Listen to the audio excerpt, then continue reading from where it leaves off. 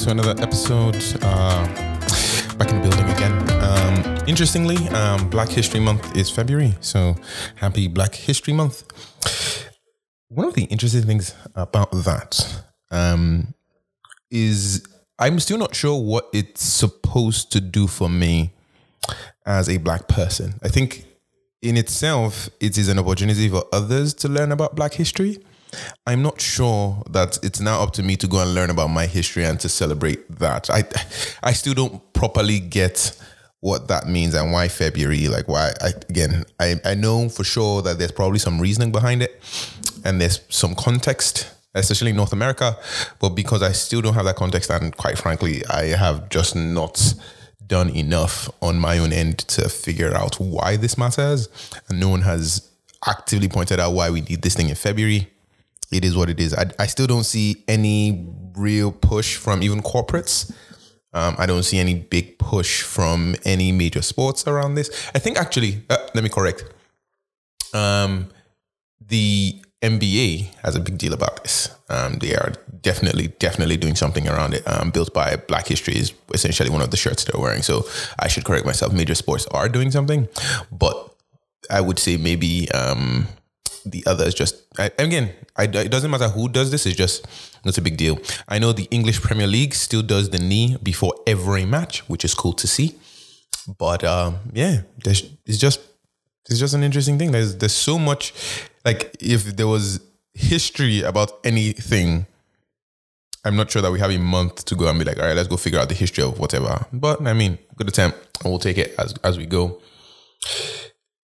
I wanted to use that to segue with corporates because a lot of corporates, obviously through the pandemic, naturally it was a lot of minorities who got the chop and what have you.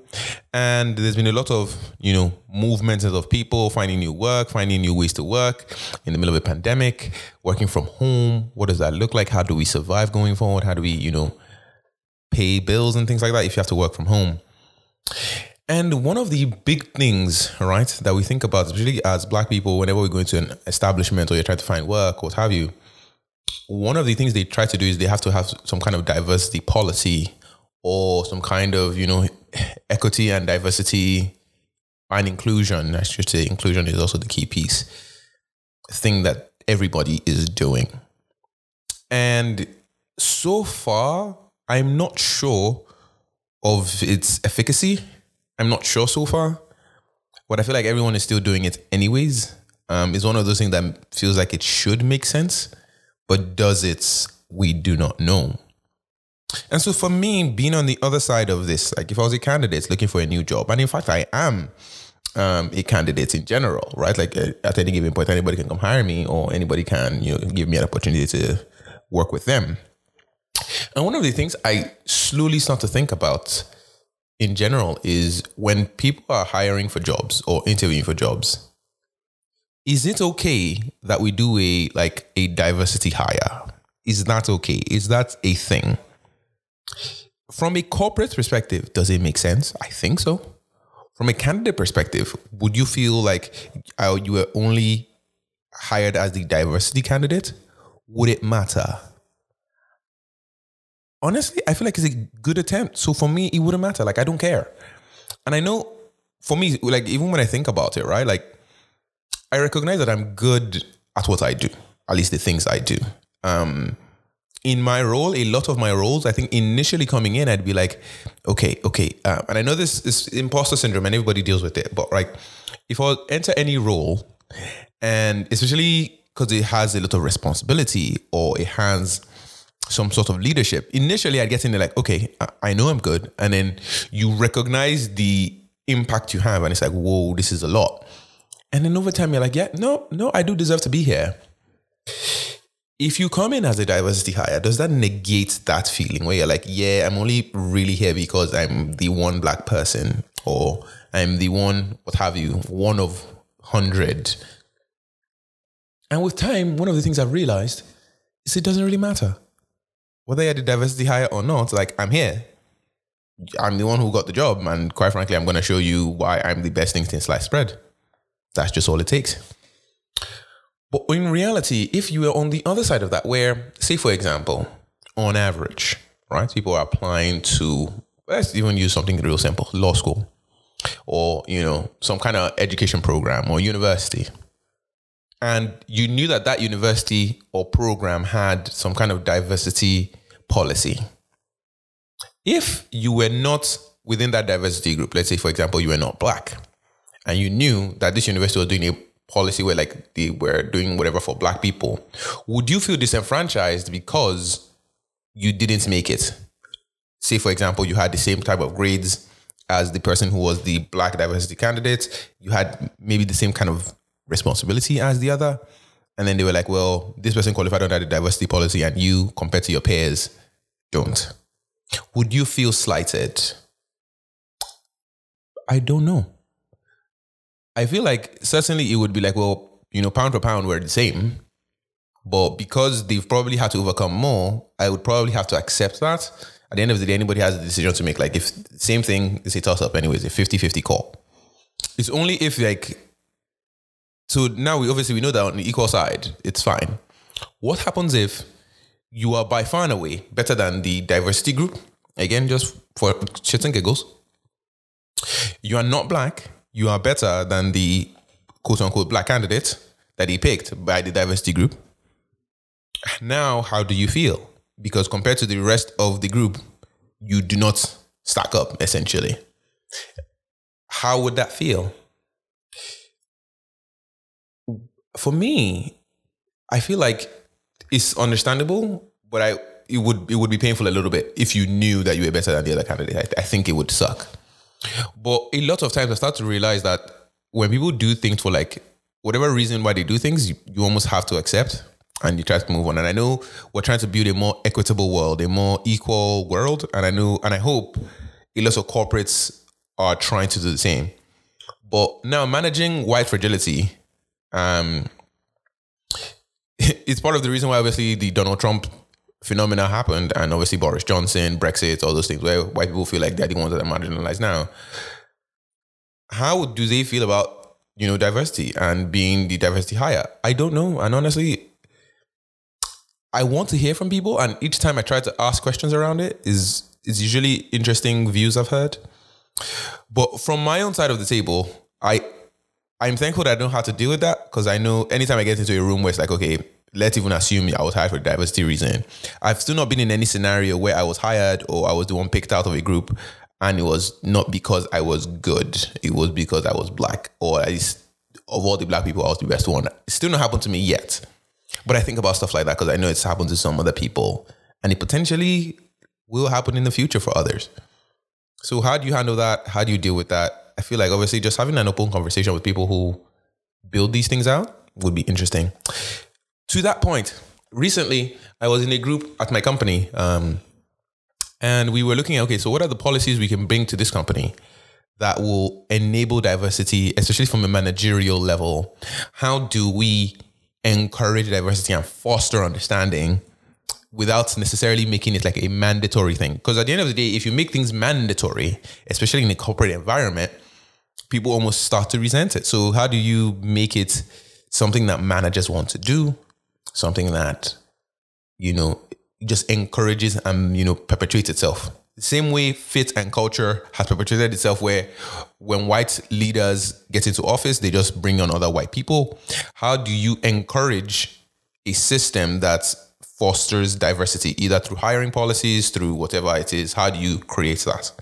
And one of the interesting suggestions was we needed to have like some kind of training. And I think training is usually the default answer.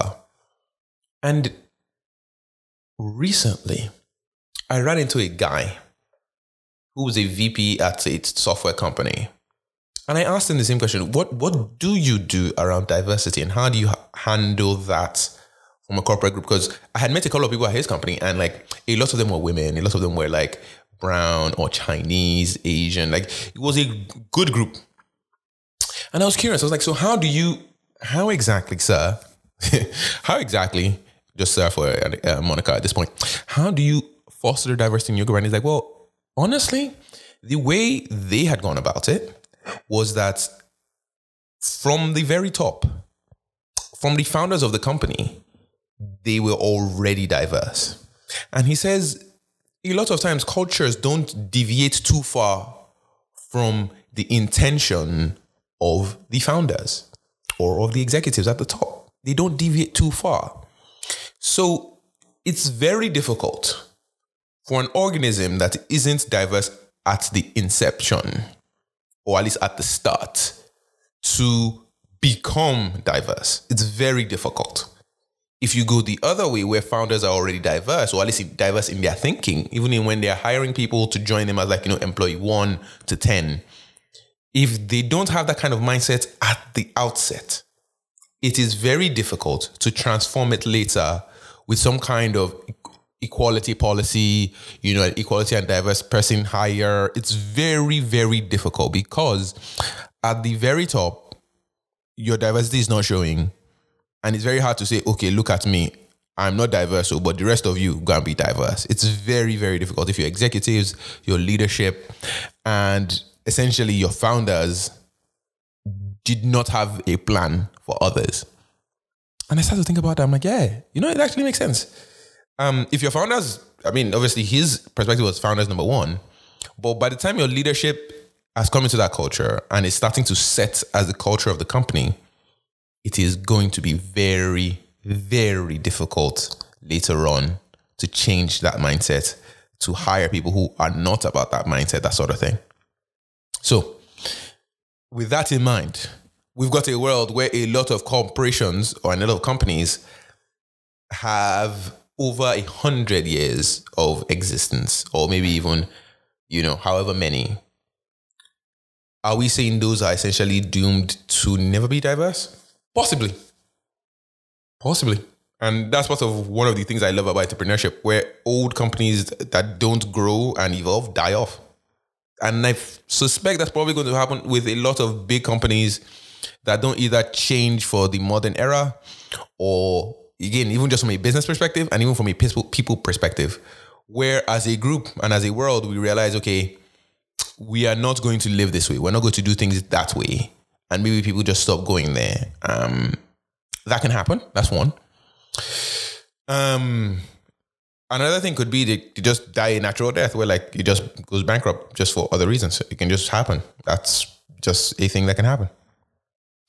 But now, even with the newer ones that are cropping up, what happens when the new ones crop up with the same group of people, or at least the same type of thinking that had the older ways anyway, right? So we look at, for example, in the gaming industry, where a lot of it is about tech bro culture, right?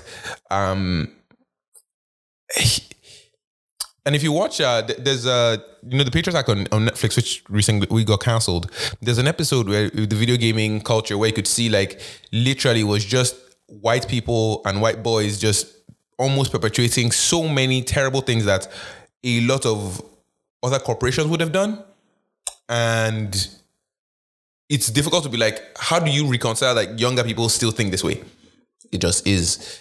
Who's passing down the information? Who is it going to? It's just one of those things. And that's how, a lot of bad behavior just gets passed down. So as people, or as diverse people, move up the chain or even get better with their skill set. And this is something that I've also thought about for myself.